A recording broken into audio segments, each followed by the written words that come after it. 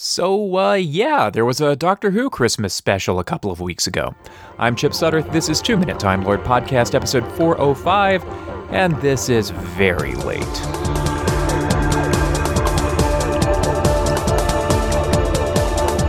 At the same time The Husbands of River Song came on the air, there was another science fiction property that had people's attention.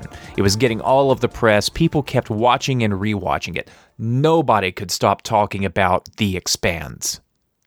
Oh, and there was a Star Wars movie I saw 3 times. I'm told that makes me an amateur.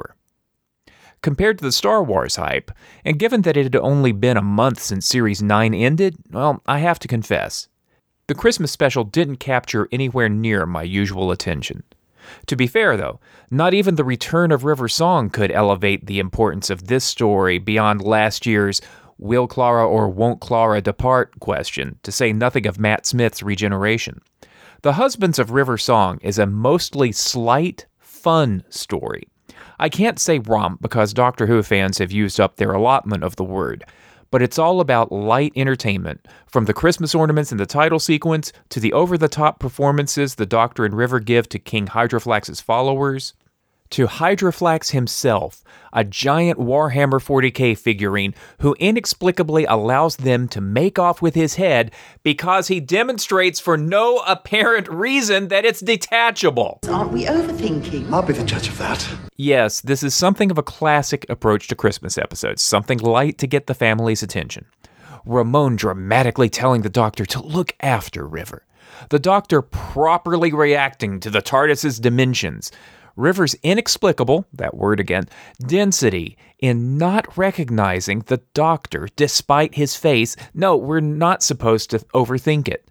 We're especially not to overthink that this Doctor and all his future incarnations have also probably left their mark all over her timeline, so why would she only have 12 pictures? And are we also to assume that all of the hired help on the spaceship were as irredeemably evil as the genocidal guests and... What's that face? Are you thinking? Stop it, you're a man, it looks weird. Sorry, I'll stop now. Periodically, this story has real heart. There's a delightful moment when they're laughing at the impotent king yelling from his duffel bag. I love the Doctor's quote, "I can't approve of any of this, but I haven't laughed in a long time." 28 minutes into the episode, the tone changes remarkably as River pulls out her almost full diary. Not special, but very useful from time to time, she lies, which hits him like a quiet ton of bricks. And then Stephen Moffat makes an inversion of the argument that fanboys made over Rose Tyler and Renette, now applied to River as well. She believes the Doctor has never loved her, because he's too big, too alien, to deign to come down to her level. She's only 200 years old to his 2,000, making her barely older than Rose by comparison. And yet, the Doctor does love. In that 10-minute epilogue, there's a level of romanticism between Capaldi and Kingston that I do not recall with Smith.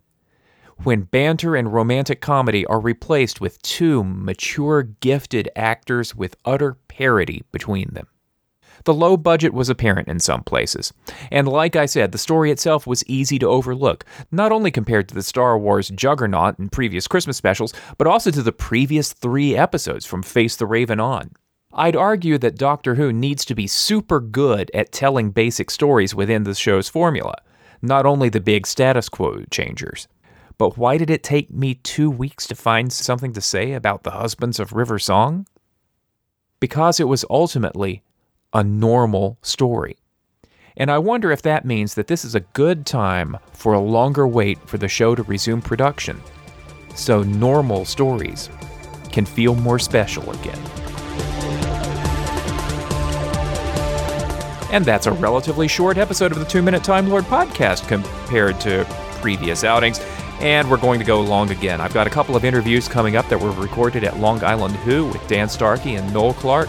In the meantime, more episodes are at twaminuteTimeLord.com, and I'm on social media at numeral 2 Minute Time Lord. Thank you, as always, for listening.